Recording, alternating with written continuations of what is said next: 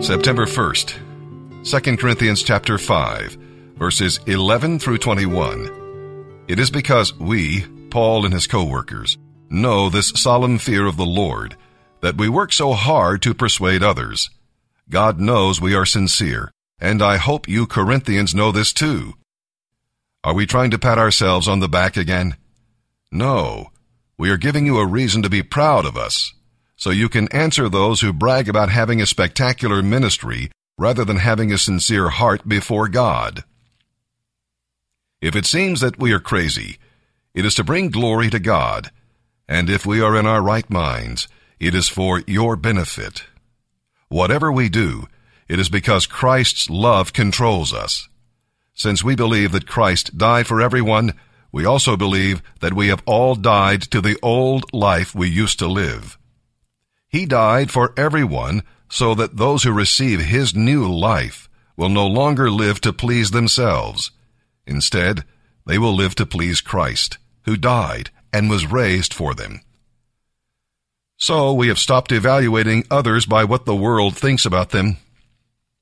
Once I mistakenly thought of Christ that way, as though he were merely a human being. How differently I think about him now. What this means is that those who become Christians become new persons. They are not the same anymore, for the old life is gone. A new life has begun. All this newness of life is from God, who brought us back to himself through what Christ did. And God has given us the task of reconciling people to him. For God was in Christ, reconciling the world to himself, no longer counting people's sins against them.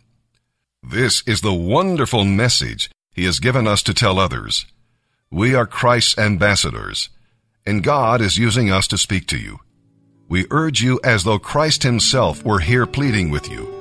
Be reconciled to God.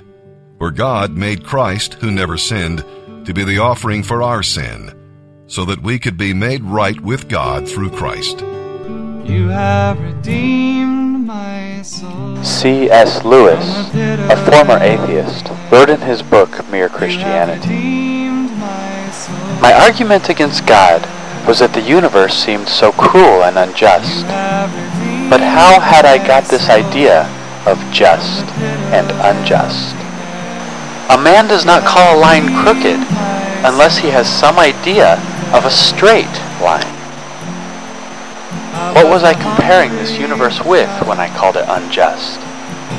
If the whole show was bad and senseless from A to Z, so to speak, why did I, who was supposed to be part of the show, find myself in such violent reaction against it?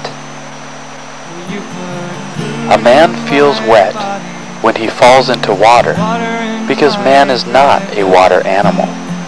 A fish would not feel wet. Of course, I could have given up my idea of justice by saying that it was nothing but a private idea of my own. But if I did that, then my argument against God collapsed too, for the argument depended on saying that the world was really unjust, not simply that it did not happen to please my private fancies. Thus, in the very act of trying to prove that God did not exist, in other words, that the whole of reality was senseless, I found I was forced to assume that one part of reality, namely my idea of justice, was full of sense. Consequently, atheism turns out to be too simple. If the whole universe has no meaning, we should never have found out that it has no meaning. Just as, if there were no light in the universe, and therefore no creatures with eyes, we should never know it was dark. Dark would be without meaning.